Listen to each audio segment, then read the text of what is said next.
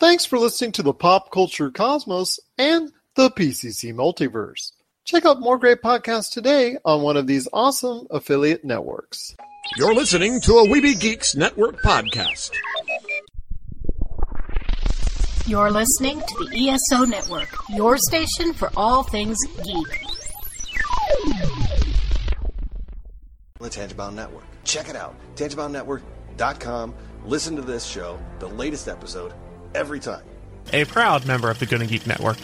The opinions expressed are those of each individual. Check out all the other geeky podcasts over at GonnaGeekNetwork.com and get ready, because geekiness begins in 3, 2, 1.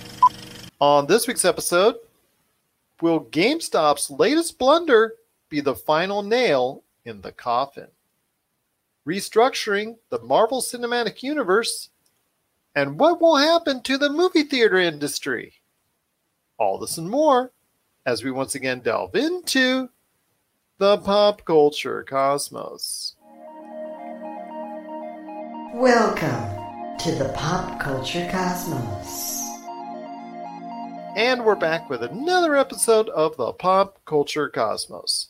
This is Gerald Glasser from Pop Culture Cosmos, the Lakers Fast Break, Game Source, and Inside Sports Fantasy Football. Thank you so much for listening to all of our great programs. But it wouldn't be a Pop Culture Cosmos without my good friend. He's our own TP hunter for Pop Culture Cosmos. You got to check out what he's doing today at popculturecosmos.wordpress.com. His awesome podcast, Topicocalypse, and of course his book, which you should get today on Kindle for just $2.99. Congratulations, you suck. It is my good friend. It is Josh Peterson. What's up, man? You know, just trying to get some toilet paper, trying to stay clean, you know? Telling you, man, one of these days you're just going to have to go swing around there like Indiana Jones, find that last roll of TP, and just make sure you get it before the whole mob crew comes after you, and you can just go slide away in your vehicle just in the nick of time with that last roll of TP. You know, just gotta get that TP. But it is going to be a great episode. We're going to be talking about a lot of subjects, including restructuring the Marvel Cinematic Universe because of what's going on with the coronavirus. We're going to put Josh, and maybe myself as well, in the role of Kevin Feige and seeing how everything he had intended to lay out way back when he announced the lineup for the next couple of years for the next phase 4 at Comic-Con. Unfortunately, due to the coronavirus, that all could be changing. So we're going to be sitting in the role of Kevin Feige and saying, you know what, maybe we need to make some changes within the structure and framework of the Marvel Cinematic Universe. So we'll throw out some ideas coming out here in a bit. Plus also as well, the movie theater industry has been hit very, very hard by the coronavirus, as is the case with most industries out there. What will happen to the movie theater industry going forward? We're going to talk about that coming up at the back end of the show. But first off, my friend, we want to go ahead and finish our conversation on GameStop stemming from last week's PCC Multiverse, because as you remember, when we last left GameStop, they were calling themselves an essential store that needs to be open nationwide and keeping their doors open in defiance of what many state governors were asking them to do. And we talked about the differences in how they were approaching their business as opposed to our good friend Douglas Hoyabu at Retro City Games. And it looks like after some persuasion by law enforcement in several states and their business license being suspended in Pennsylvania, they are finally complying with the state governor's wishes out there for them to close. And they are closing nationwide, and that they're only open to e-commerce and drive-through, drive-up, pick-up service, that type of deal. You know, you ask for what you want, you go ahead and get it, you pay for it all through your card, nothing go ahead as far as you coming in doing the normal transaction type deal. So I ask you, my friend, this is another major black mark on the ledger for GameStop right now. They've had quite a few black eyes, not only this year, but in the past recent years, couple years, 2, 3, 4 years. And you know they don't have the greatest reputation at all anyways. So I ask you, my friend, is this latest blunder by GameStop, this latest PR faux pas per se, something that will be maybe the final deal that the final blow that ends GameStop, and something which, maybe GameStop can't recover from? I don't know, because I feel like they were fighting really hard because they're on the verge of being closed down. It's economics for them. It's not really just a matter of trying to be relevant or like going against the grain. It's they're on their last leg, and if they shut down, who's to say they're going to have the revenue to open back up again, right? Their employees are only getting 2 weeks worth of pay, and say this thing lasts longer. Obviously, it's going to last longer than 2 weeks, but say this thing lasts, well into August or September, they're not going to have the power to reopen, right? Not to mention that in this time, right, from from now to September, they're losing out on big releases, right? The Doom and Animal Crossing, we already talked about those. Final Fantasy VII Remake, Cyberpunk, the chance to pre-order the new consoles, right? Like, there's a lot of things that they're missing out on. So those are big revenue opportunities for them. And if their doors aren't open to pursue those things, then yes, they are going to go out of business. It's economics that's keeping them, that is making them think that they're allowed to stay open, because if they close, then it's really, how are they going to come back? This could be the nail in the coffin for them. And that's what's so interesting about this, because in the past we've talked about them and their either bad luck or bad management or just, poor performance overall. They've lost hundreds of millions of dollars, not, just $1 million or $2 million, not just, in the tens, in the hundreds of millions of dollars per year over the past 2-3+ years now as a company. And they've been unable to find someone to bail them out or even buy their company outright from them. They've had to go ahead and close ThinkGeek. They've had to go ahead and, like you talked about, them being more of a collectible store at this point in time, because they had to go ahead and bring in all of ThinkGeek's inventory and disperse that to all the stores. Before the coronavirus hit, they were thinking about going ahead and introducing a new concept type store. Then they had several proposals which they were going ahead and do into some test market stores and things of that nature. So they were trying some things before the coronavirus hit. But as we talked about earlier this year, there was the issue of what they were still telling consumers, the hard driving sales and the certain things that they were going ahead and putting pressure on their employees for, which were getting a lot of bad press in both Polygon and IGN. In fact, you remember it came out on the same day within 10 minutes roughly of each other. I think it was the actual thing we were quoting on here in a recent episode from the past. So I want to ask you, my friend, with the way GameStop is doing business, I know we talked about Reggie Fils-Aimé on the last episode becoming a board member now, but do you think that if there was a new change in leadership that would bring maybe a new way or new focus of doing things? Or do you think at this point they should just go ahead and shelve or nix virtually most or all of their brick and mortar stores? They're not hitting the right markets, because think about it like this, like, yes, gamers do like collectibles, but at the same time, gamers aren't buying the used game market is not what it used to be, right? Like, a lot of these things you're buying in store, they're selling them, whether physical, new or used or whatever it is, they're selling them for a lot more than people are willing to pay for them. And what keeps a lot of the brick and mortar stores open, like the mom and pop shops, is the fact that they're selling video games, right? They're selling things from like the PlayStation 2, PlayStation 1, Sega Saturn, Sega Genesis. Like, that, in my opinion, is a legit gaming store. And that's why I prefer to go to those stores instead of the brick and mortar GameStop stores, because they're a gaming store, like with GameStop, they're a collectible store with 2 or 3 shelves of video games. And that's not what that feels very corporate to me, very Hot Topic, very corporate. It doesn't feel right. And you go in there, and we talked about this before too, the people can't talk to you. Their managers get mad at them for having a conversation with you. So why bother going in there? I go to a place that has like retro games in there, and they'll talk with me all day, and it's one of those things. GameStop is not a very welcoming place, and they're not really a video game store. It's not, you go in there and you don't feel friendly. You feel like they're trying to get you to buy your thing and then get you out. And that's not a healthy sales strategy for a store that sells not a huge variety of games. And then remember, they've tried over the course of the past few years, they've tried everything from getting back into retro stuff. They went really hard into retro for just like a hot minute. And then they were, I think they still, as of this point, are trying to get you to go ahead and sell your phone to them or your laptop or your tablet or anything down there. They wanted to get your electronics. They stopped talking about video games per se and just put that on the back burner. And then also they were just trying a whole bunch of things. ThinkGeek, like I said, they bought out ThinkGeek and they thought that was going to be a great acquisition for them. And unfortunately, they could not keep that open.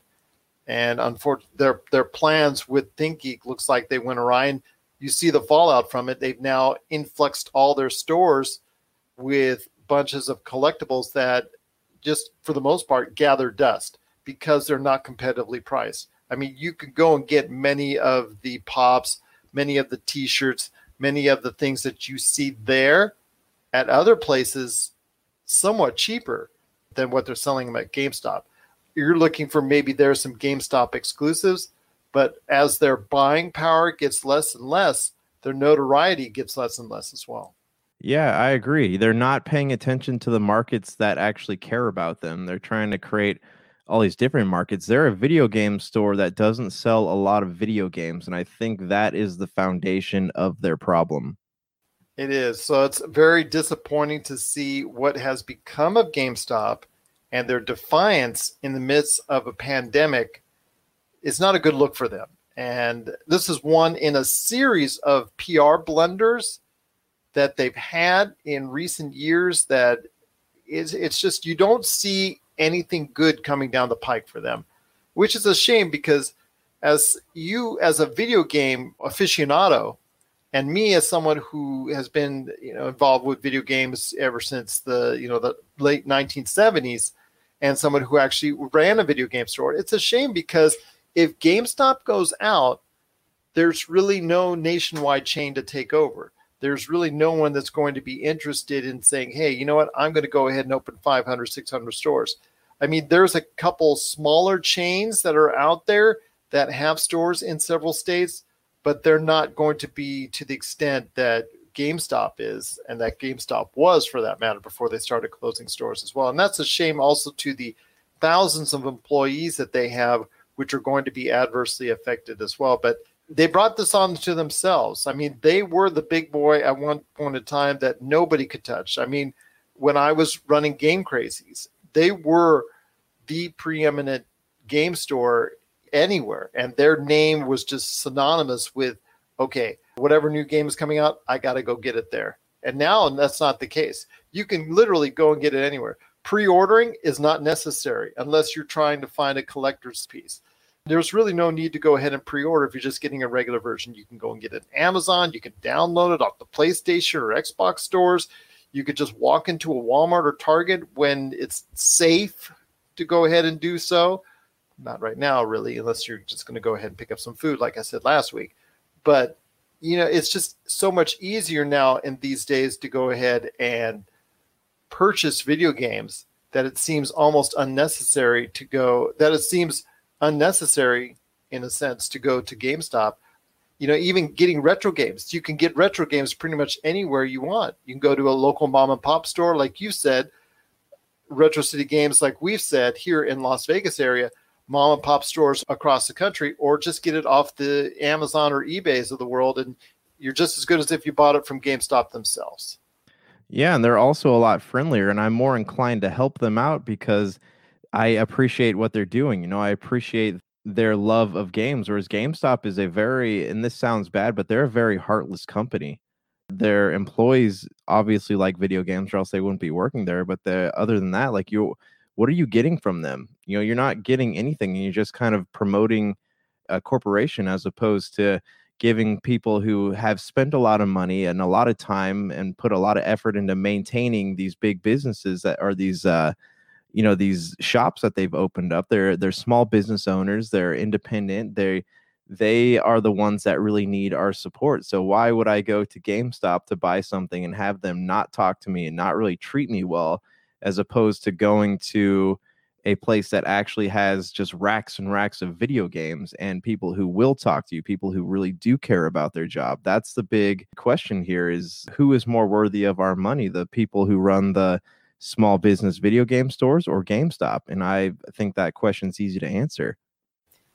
That question, unfortunately, now is easy to answer. And after several public relations fiascos, it looks like for GameStop, the future, which wasn't even the brightest to begin with, which we have said on the show is not looking all that hot anyways, is now looking even bleaker.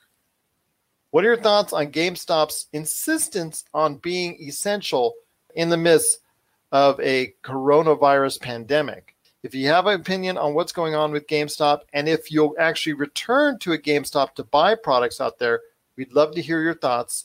popculturecosmos@yahoo.com. Also as well, Pop Culture Cosmos, Humanity Media, and Game Source on Facebook, Twitter, and Instagram as well. You're listening to the Pop Culture Cosmos. Don't touch that dial. Wait, do people still use dials?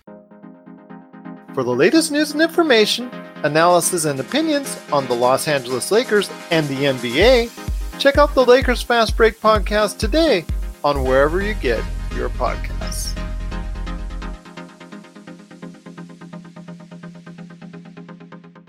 The Marvel Cinematic Universe. I want you to go ahead. You're in Marvel Tower, my friend. You're sitting back at your desk. You got the nameplate right there. It says Kevin Feige. Kevin Feige, right there, right there. In fact, we'll call it Kevin, nicknamed Josh Feige. How about that for you? We're going to go ahead and have you look at the situation right now, which is obviously due to what's going on with the coronavirus, very concerning. They recently had to postpone the upcoming Black Widow movie, which is now up in the air on when it's ever going to come out, and if it's going to come out to a movie format or a streaming format. I know people out there talking about Wonder Woman and DC and Warner Brothers, just trying to go back and forth and deliberating whether or not they should just go straight to streaming. I'm sorry, that's a $750 to $1 billion movie. Just like Black Widow, if it comes out to theaters, even in a market where all theaters may not be open, it still will generate a lot of funds. I don't think for either of them the prospect will be there personally to go ahead and go straight to streaming. I think both of them will be on a theatrical format at some point in time. So I ask you, my friend, this coronavirus is going to necessitate a restructuring of the Marvel Cinematic Universe. Let's start off with maybe where would you place the Black Widow movie, and then we'll go from there. Well, the Black Widow movie, are we talking about as far as like releasing goes? Yes, because if we're lucky, the Black Widow movie will still be the first Phase 4 Marvel Cinematic Universe movie. Possibly a July, August, September release, but I'm seriously doubting that if this goes too much longer, because as the weeks and the months go by, you and I talked about release dates for these games, and if GameStop was closed until July, August, September, I have a feeling if it goes beyond that and these movie theaters don't reopen in the summer, this could be some real serious reshaping of where it goes. Black Widow, where would you put it if that's the case? As far as releasing goes, that's tough because I've been watching this whole thing. I've been watching the way that people are responding to it, and I've kind of have come to the conclusion here that people are still willing to pay to watch movies. But if you notice, people are really stoked about the idea of being able to watch a movie that's in theaters from their couch. And so I am looking at this as maybe a new structure of movie viewing, maybe a new type of movie viewing, because you have these people who, we're in the Netflix and chill era. So people are okay paying a certain price to watch a movie, but they are more stoked about doing it from their couch than going to the movie theater. So that being said, with Black Widow, I would push it out. I would push it out as soon as possible. They're already talking about having Wonder Woman be a straight to video on demand release, and people are that's just what the news I've been reading on. Oh no, I know. That's, you hear one report says that they're thinking about it, you hear another report says they're not thinking about it. if it's on the table, but then again, you'll be losing out on several $100 million at the theaters. Yeah, of course. But I mean, if you look at it, people are still willing to pay like the $19.99 to get the video on demand. People are still willing to pay that. So I feel like there is still a market for it. It's just not going to be what it used to be. And this whole coronavirus thing might actually be a good demonstration of what is the changing movie landscape, what needs to be done in order to fix it, to adapt, to move on. So that's a very, very interesting idea. And, I would go ahead if DC is willing to put out Wonder Woman, I would honestly, I would go ahead and put Black Widow out straight to digital, especially since things are so unclear right now. Nobody knows when people are going to be willing to go back into the movie theaters, especially since, a lot of the data coming out saying even once the coronavirus is gone, who's to say that it won't just jump right back? So I don't see, how even when that curve flatlines, who is to say that people are going to be running to go back out to the movie theater? That's the big question here. Like, what's the financial situation? Are they willing to take a risk like that and say, hey, meanwhile, this company's putting this movie straight to DVD or straight to video on demand, but we're going to go ahead and shoot for that movie theater release? I don't know if that's a risk that I would be willing to take. The thing is, though, Black Widow is a movie that you and I have been talking about for a long time. You and I have been going back and forth on this ever since the inception of this show. And this is something that should have taken place a long time ago. The only thing that is going to really come out of it, I was watching a YouTube video the other day that they said that most likely the reviews will probably start off with, well, this is a good movie, but this should have come out at this point in time. This should have come out in phase 3. This should have come out in phase 2. This should have come out many years ago. And you're already starting off with that against it. I'm thinking that maybe it doesn't need to go first. I'm thinking that maybe you should start off with the Eternals, which is scheduled right now later in the year. I think November, if I'm not mistaken. Maybe you should start off with that one first. Move Black Widow. And this hurts me when I say this because I have been clamoring for years for a Black Widow movie. My daughters are big Black Widow fans, and this would actually hurt me very much to say this, but I think maybe Black Widow can be moved to some point in the schedule next year, because what it really does outside of establishing her story and that she had a life and a family before she mentioned she didn't have a family in Avengers Endgame, which was, makes it totally weird because how she mentioned she didn't have a family until the Avengers. And, as we see in Black Widow, she did have a family. But again, I digress on that. It establishes, what most people are speculating is the beginning of the Thunderbolts, because you have Thunderbolt Ross in there. You have, the Taskmaster in there. And you're thinking, a lot of people are speculating, and I think rightly so, that this is probably going to establish the beginnings of and the workings of Thunderbolt, because you're seeing, Baron Zemo in Falcon and the Winter Soldier. You're seeing what is U.S. Agent in Falcon and the Winter Soldier. You're starting to see the semblance and the formation of the Thunderbolts. And I have a feeling that at some point in time, they're going to introduce them as a group and collectively go after, whatever the Avengers are at that point in time. I have a feeling, if you watch it or if I watch it, I've been waiting for a long time for it, but I feel that it can go maybe at summer next year.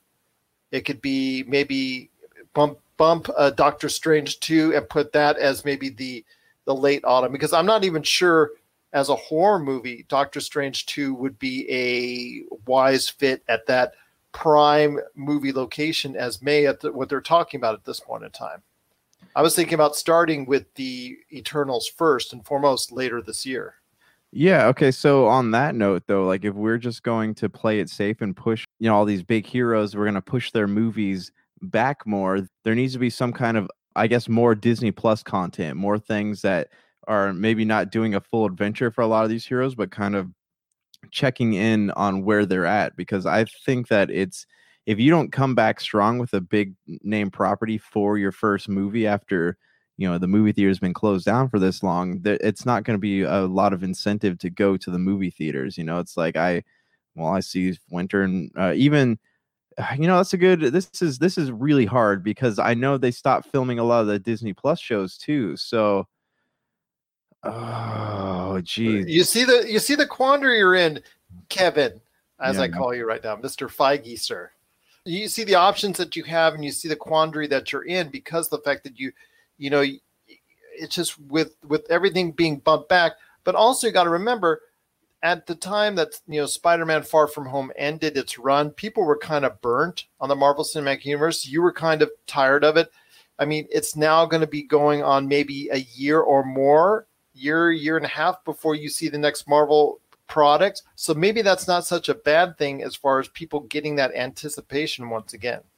Yeah, but wouldn't you also say Black Widow is a safe property to release ASAP because it's a familiar and safe product? I agree with you, but the timeline is always whacked. Where's that? Well, because Black Widow it's a flashback film, so that's why I feel like it's such a safe release for them. It is, and if you could say it that way, you're right. But this is a movie that should have come out a long time ago, and I understand the higher ups that were above Kevin Feige at the time wouldn't allow this and Black Panther to come out as even sooner than it did, and that's a shame because both of them I think would have been a good fit for Phase 2 or early Phase 3. But you know what? I just think if it continues and you cannot show movies in July, there you're going to get into some problems because you're going to go ahead and you're going to try and introduce a movie maybe in August. And you and I have always talked about how August is like feast or famine. And as you get closer to the school year, if it comes to the point where the kids are being rushed back into the school year, this could be really something that could hurt that movie even more. But you're right. The theater industry, as we're going to be talking about on the back end of the show, is going to need some type of injection of quality films, of high profile films to come out almost instantly as soon as all these theaters come out. And maybe you're right, Black Widow could be the case, but I just don't want to see Black Widow end up being, falling flat on his face because it deserves a lot better than that. Well, I mean, if you look at the lineup of films that are slated to come out or that are going to be ready by the time this whole thing's over, there's not really a big selection, because let's say one of these movies you're talking about, Doctor Strange, right? Say that they haven't finished filming that movie, they're not going to be able to release that. So it would be a matter of them having to keep pushing things back and back and back. And, at this point, they'll be lucky if they can get something into the big summer movie spot. And that is seeming highly unlikely, at least right now, at the rate things are going. So yeah, it might not be, they might want to just hold off until the holiday season to release something big. I don't see like September, we've talked about this before, right? September, October not being great spots for films. So I mean, It Chapter 2, It Chapter 1, those were one of the rare movies that have really gone to box office huge success during the September months. Mm-hmm. I mean, August, feast or famine. Dunkirk was released in August. That did pretty good. But the last movie that we can think of off the top of our heads that really did blockbusters was Guardians of the Galaxy in August. So that's something, you got to think about. Do you want to go ahead and risk putting a movie like Black Widow out in a August-September deal? Or do you just wait until November to restart the Marvel Cinematic Universe with Eternals? Or do you bump it and keep bumping it back like we were talking about and put Black Widow in its place in the winter time? Okay, I've just taken my stance right now. I would wait until November. I put it out Thanksgiving weekend. Black Widow or Eternals? I would do Black Widow because you are on a holiday. All the kids are home from school. The kids know Black Widow. I would put Black Widow out in November. Because Bond's coming out right around that time. As of now, Bond was moved back. No, that's the perfect time, though. You have two films, and here's an interesting quandary for you, too. You have two films, both about secret agents or spies or whatever you want to call them. one is centered around a male character, the other centered around a female character. There is literally something for everybody. It's perfect. Nice job, Kevin. Nice job. You're listening to the Pop Culture Cosmos. Video game box art, the stories behind the covers, in which we talk to the illustrators and artists who are responsible for gaming's most iconic images. Don't forget to check out Video Game Box Art, the stories behind the covers, celebrating gaming's most iconic images from the people who created them. This and many more from Rob McCallum Films. Well, we talked about what we should start off the Marvel Cinematic Universe with, but I wanted to ask you, Josh/Kevin, you've talked about where you wanted to place it. And for me, that's not such a bad idea after all, saying that Black Widow should be pushed back to November, and you're going to push back what's going on with the Eternals, Shang-Chi, Doctor Strange 2, etc., etc. I think you should put on that February schedule, I think you should put the Eternals, because you've already done most of your work there. I think you're just basically, at this point, touching up as far as special effects and maybe doing a reshoot a little bit here and there. So you've got the Eternals maybe going to a February slot, and then the problem becomes, do you prioritize Doctor Strange 2 or Shang-Chi for that May release? Doctor Strange 2, I'm not in love with, especially because it is a wannabe horror movie. It's going to be a PG-13 horror movie that's going to scare a lot of younger audiences primarily. But I think it's important to the overall scheme of things when you talk about the multiverses and all that. With Shang-Chi, I really want to see that film, and you talked about it as well, because we're both Kung Fu fans, and we would like to see a Kung Fu film being given what it does, the whole genre deserves, and have a really, really big worldwide release, because we have really, we've not seen that as far as a Kung Fu movie have that type of backing, have that type of high intensity type of promotion that we think the Kung Fu genre deserves. But the problem is, I think if push comes to shove and they push back, as you and I think are both agreeing now, Black Widow to November, and you would probably put Eternals, because it's a ready-made film or almost a ready-made film, in February. Shang-Chi would probably be the odd individual movie out at this point. I think you'll have to go ahead and figure out somewhere in the timeline to put it. And that saddens me greatly, because I think that film was going to rock if given the chance. Yeah, I agree. But, again, as they're going to have to do some rebuilding initially, right? They're going to have to do some rekindling of interest in the Marvel Cinematic Universe. And like you had said, there's a lot of burnout following Spider-Man, right? So now they're going to have to do, especially with these shows that people were waiting for, August, or when was the first Disney Plus show supposed to be released? Is August?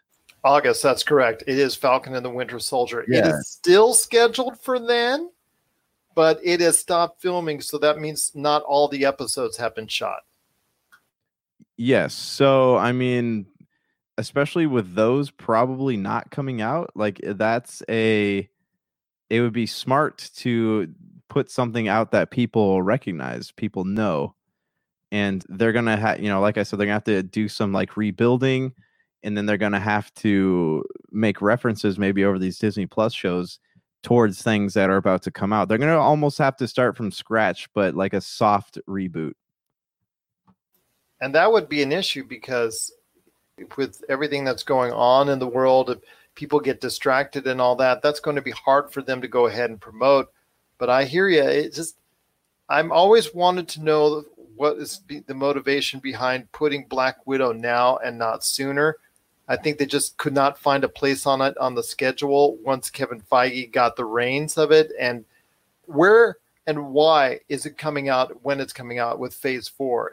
What is it going to do to tell a story other than the Thunderbolts? I want to know what that is going to establish, because as you know, even from Iron Man in Phase 1, almost every one of those stories built and led up to what we saw in Avengers Endgame. What will Black Widow do, other than maybe introducing us to the next Black Widow, do as far as that's concerned? Because I think that's probably the only thing I can surmise outside of Thunderbolts. But when it comes to Thunderbolts, how important a future will the Thunderbolts have? I don't see them as someone you could go ahead and have a Avengers Endgame level movie with.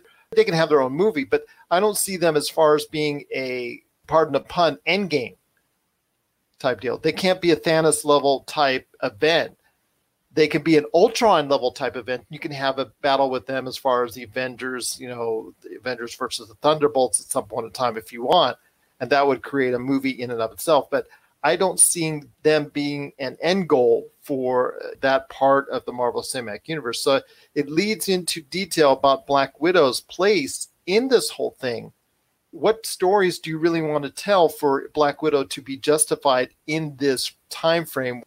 Well, she only has one story to tell, and that's the one that they have geared up to tell. And they've already released the trailers. They've already done a majority of the marketing. So it feels like this is the right time for something like that to come out. And once this is out of the way, then they can really start to push the next phase of films, right? Because Black Widow is no longer with us.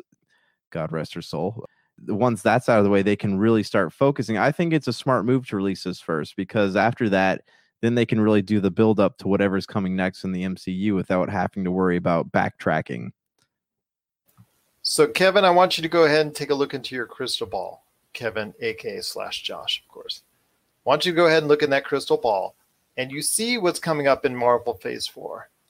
I said, against all my better judgment, possibly, I think if maybe any of the Phase 4 projects, maybe even What If, maybe if you swapped Shang-Chi into What If scenario, the What If series going on Disney Plus, that is coming out in summer 2021.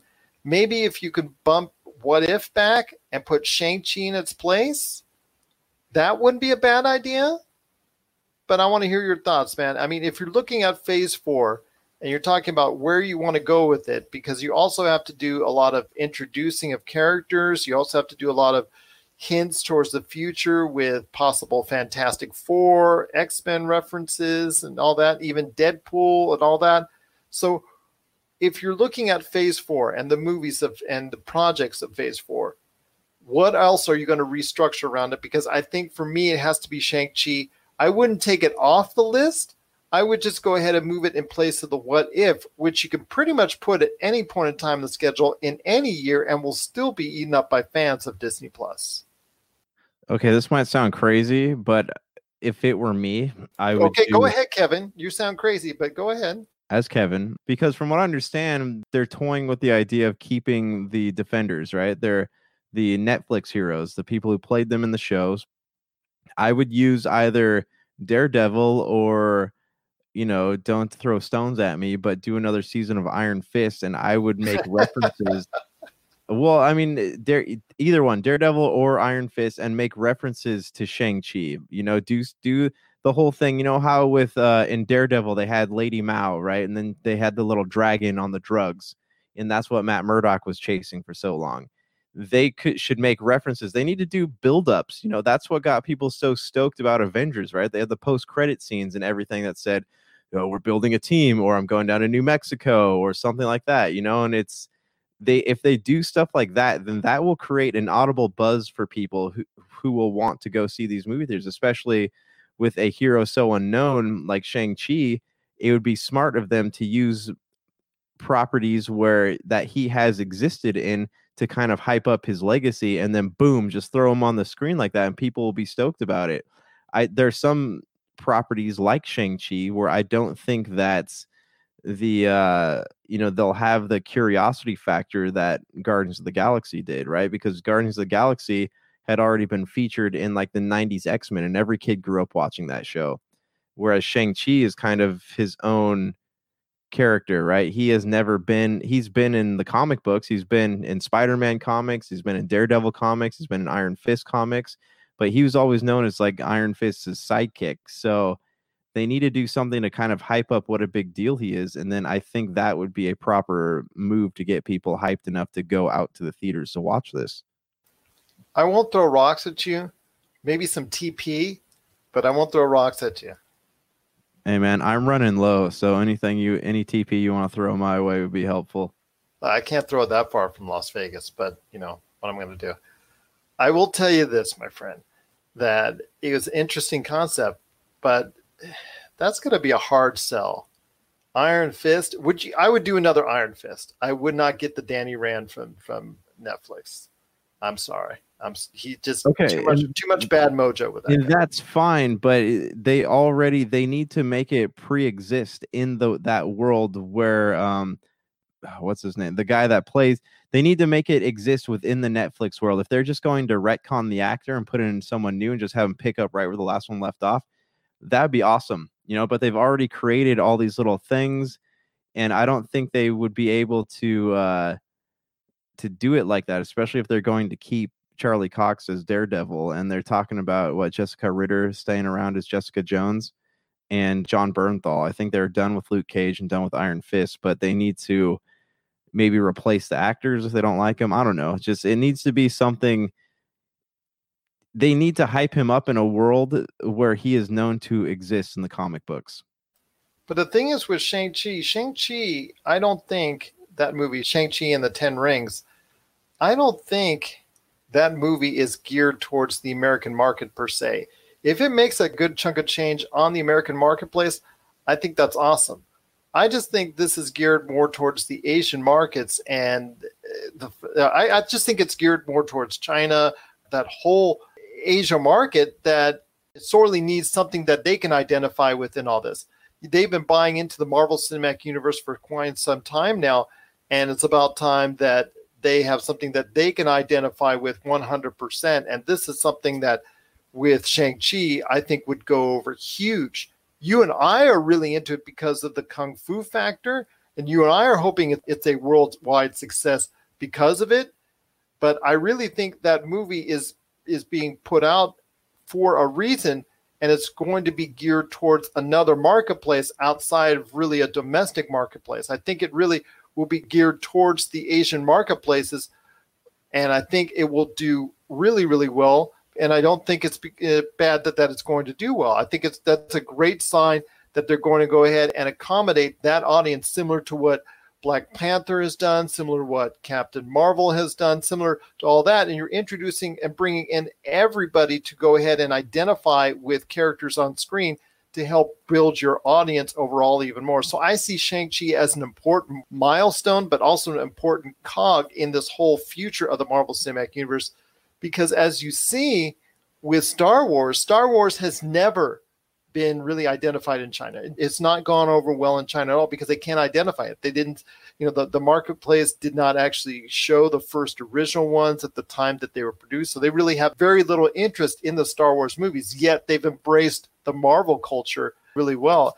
And I think Shang-Chi is an important part of it, but having him go alongside Danny Rand and Iron Fist, I'm not exactly the highest. No. I don't mean that he should go alongside him. That is not what I'm saying. I'm saying they need to make hints at him, show that he exists within this universe. Because a lot of people who know this market, or no, not the market, but know the character, they know his symbols, right? They know his name, they know his bad guys.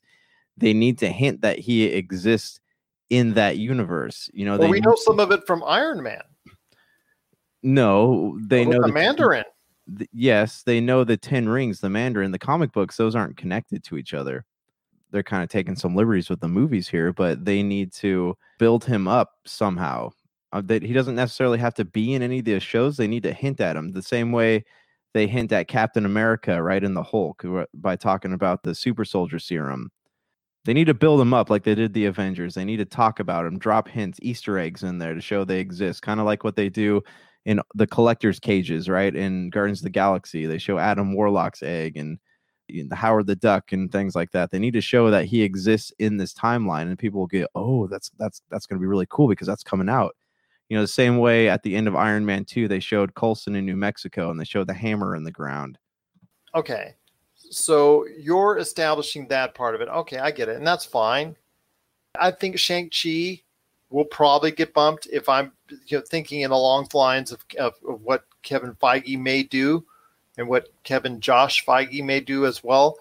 I'm thinking Shang-Chi will get bumped to the summer. I think they're just going to go ahead and maybe leapfrog over Doctor Strange 2. I'm not in love with Doctor Strange 2 being that May prime release, but they really don't have something else that can generate that kind of money or familiar enough property, because Thor Love and Thunder, you can't push that up too far. I mean, pushing that up, 6 months? I don't think you're going to be able to go ahead and do that. So what I'm going to be able to suggest at this point in time is put out, like you said, Black Widow in November. Let's move Eternals to February. Let's leapfrog, in case of Shang-Chi, move that over into a summer type deal.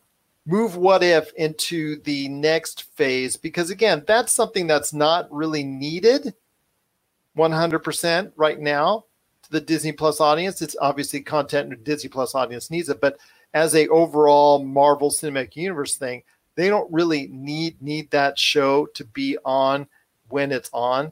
They can go ahead and tell those stories the next year after that in 2022, I think it is 2022, and that's phase 5, I think, at that point in time when you get into it. So you can go ahead and throw it there. I just think you need Shang-Chi, especially there's certain markets that are out there that could really be interested in something like this. I think it would really do well. Let's go ahead and put it in the summer of 2021. Again, leapfrog it over Doctor Strange 2. Keep Doctor Strange 2 on its May release, and then end it off the year with Thor Love and Thunder. How about that, Kevin Feige, a.k.a. Josh? Okay. Well, I mean, hold on. I don't even have a list of the films that are in. Well, right now, if it started today, if everything was good and all that, you have Black Widow on May. Though it's, like I said, it's been already postponed at this point in time. You have Eternals in November. Okay. You have WandaVision in spring of 2021. You have The Falcon and the Winter Soldier, like we talked about, August. In fact, actually, WandaVision was actually bumped up to a late 2020 release, I should say, as well. So Falcon and Winter Soldier and WandaVision were scheduled to be in 2020. You have Loki coming in spring 2021. You have Hawkeye.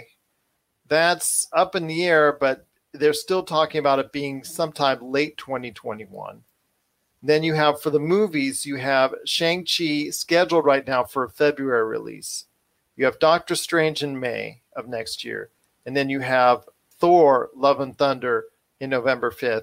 Last but not least, sometime in the summer 2021, you have the What If series from Disney Plus, which I said you should bump out of the schedule and move Shang-Chi in that spot. Because if you're bumping the first 2 films, a.k.a. The Eternals and Black Widow, you're bumping those back.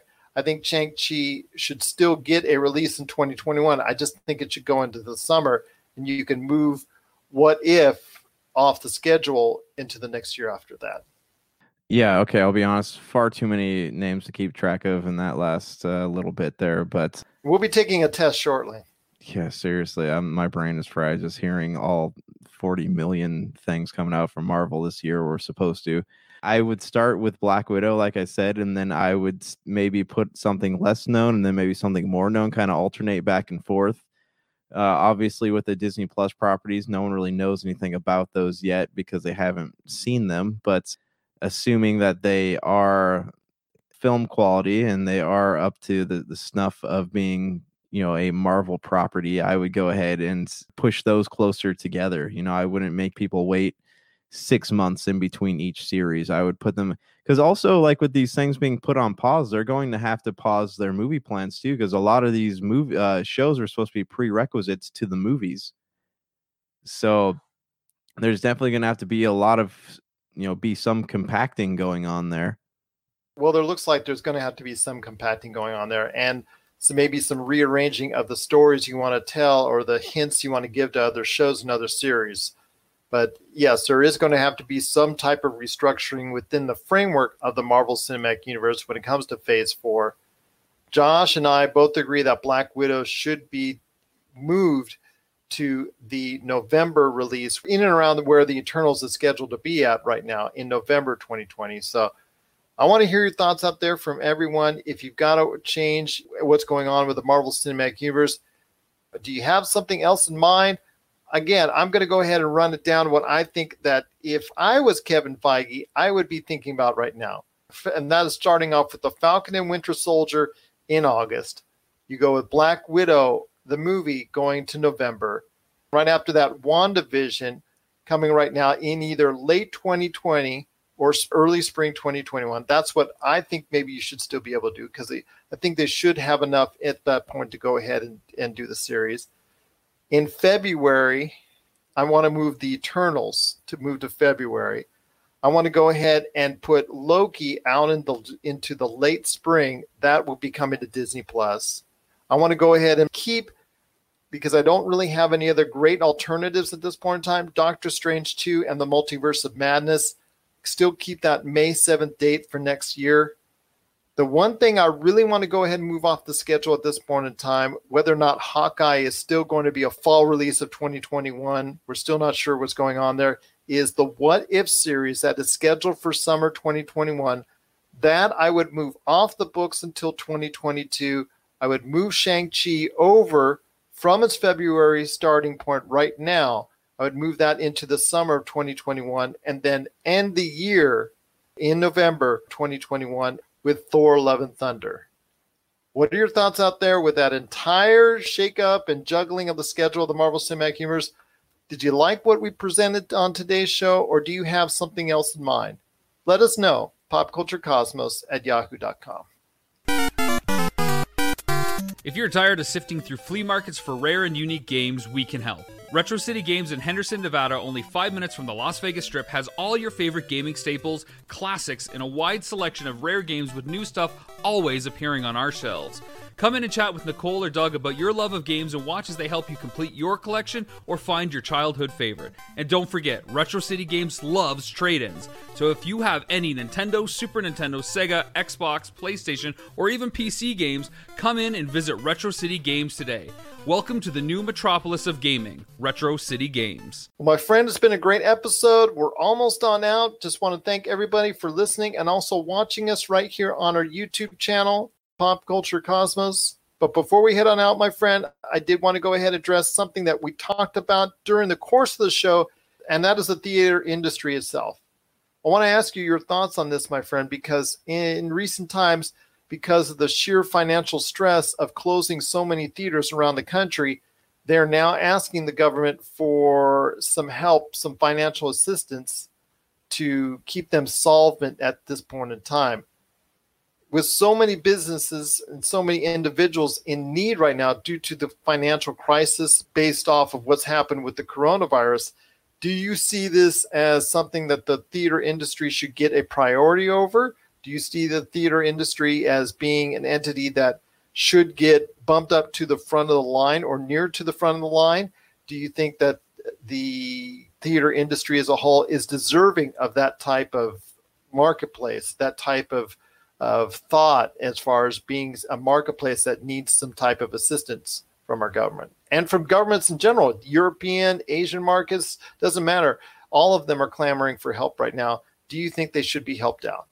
That's a tough one. I've actually been thinking about this, because like I said earlier in the show, I think that this goes to show you what this virus has done besides, the obvious is it's kind of shown us how the movie industry needs to be restructured, right? Like I said, a lot of people were in this era of Netflix and chill, and a lot of people are willing, obviously, by, them putting The Invisible Man and, Onward and stuff like that on TV screens, out on video on demand. People are out there buying them. People are out there paying that $20 to watch these movies. And I think this goes to show that there needs to be a restructuring of movie theaters. It needs to be, if you want people to go to the movie theaters, you need to lower the cost, or you can, these studios can move to this format where people are able to watch these movies from home because they're still paying to see these movies. The price doesn't seem to be an issue as long as they can watch it from their couch. So this kind of shows me that people just don't want to go to the movie theaters anymore. Maybe it doesn't have anything to do with the price of the movie theater. So what if they're able to put something straight to video on demand and someone is willing to pay $20 for it, what do the theaters offer? What is that? If I'd be curious to see how the numbers match up. Like if someone were willing to put a movie in theaters and then make it available on video on demand, like a big film, how would the two stack up against each other? Would you find more people wanting to stay on their couch to watch the movie, or would you find more people wanting to go to the movies? Because the movies, it's a big ordeal. Like think about it. By the time you take say it's a family film, by the time you take an entire family to go see the movie, you're coming out of there with almost a $200 bill, and that's assuming you bought popcorn and all that stuff. So, but then you prepare dinner and you watch the movie from your couch, you're paying less money and you're probably going to have more people wanting to watch that movie. It's a double-edged sword, man. What are your thoughts on this? Well, it's hard to say that because depending on the movie, let's go back to Black Widow. Black Widow is going to be an event movie when and if it ever gets out, released to the theaters. That's a movie people will go to see. So if you're saying, oh, let's just go put it on video, yeah, it would sell more upfront in video, on home video, than it would have if it had gone standard. Okay, it's going out for X amount of time in the theaters, and it goes X amount of time on digital, Blu-ray, et cetera, et cetera. I get that. But the problem is, I think, what was it? I heard the other day, 5 or 6 different ways a movie can make money. And the first, obviously, is going to the theaters. If you go ahead and you axe and you cut out that first opportunity to make and generate revenue, and you go straight to video, that's something, no matter how much upfront money you get from that home video, $20 buy now, that you would not normally get if it was released in a normal cycle of time, it's still only going to make up a small percentage of what you would make if you released it into the theaters. Again, this has been an interesting social experiment, because if I were someone who was making movies or even making products, like this would be a good time to take notes and find out what the consumer is like in 2020, what they want, how they consume their goods. This is a gold mine of information that is happening right now. Gold mine of information as far as all the possibilities that could come out of it and what's going to end up happening to the theater industry after this coronavirus situation ends, and hopefully it'll end sooner rather than later. Because right now, the theater industry is in dire need of something. Obviously, at this point, they're really hurting as an industry worldwide. I mean, you see, let's just take a look at the latest numbers from Box Office Mojo. When you look at them, the latest numbers that they posted for Thursday was the winner was Onward with $33,000 domestically. That is nationwide in the United States, $33,000. To give you an idea, off the top of my head, Avengers Endgame probably made that at each theater in an hour or 2 hours or 3 hours in just a very short period of time. So it just tells you right now how dire the situation is. But then again, there's so many industries out there also feeling the impact from this coronavirus. The government cannot help everyone. And that's the problem. They have to prioritize exactly which industries they should help. But the first thing is that they should help first most is the consumers out there at large. And that's something that I'm hoping will be done sooner rather than later. Not trying to get all political or whatnot, but who need the help most first are the people who are actually suffering the most from this crisis, and that's you and I. Yeah, I agree. And we're seeing a lot of political jabbing at people during this whole passing the bill to put the money out to help so-and-so. And it's like, why can't we all just come together, man? This is like a good time for us to stop bickering back and forth and stop hating and just like do what's good for everybody. And that even now it seems is not possible. It's just the way our society is set up, my friend. Unfortunately, that's just the way it goes. I have a theory, and tell me what you think about this theory. I believe that there's no such thing as being content, because most people are not content unless they have something to complain about. Yeah, it usually is the case. I know it's the case for us each week right here on the show. Only when we talk about King Arthur, and that's mostly you. No. What about toilet paper?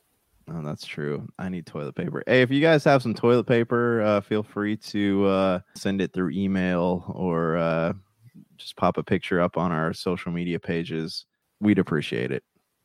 Fair enough. Just look for Pop Culture Cosmos on Twitter, Instagram, and you can email us PopCultureCosmos and Yahoo.com, plus all the latest news and information right here at Pop Culture Cosmos on Facebook. Well, my friend, it's been a great episode. I had a lot of stuff to talk about.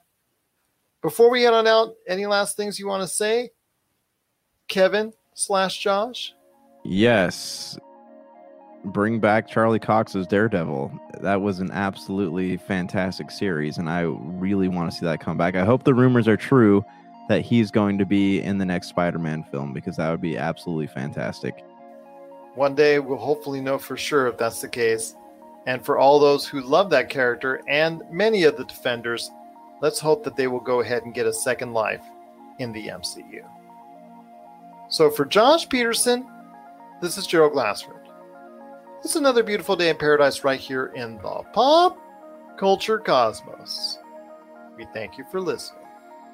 And here's hoping you have yourself a great day.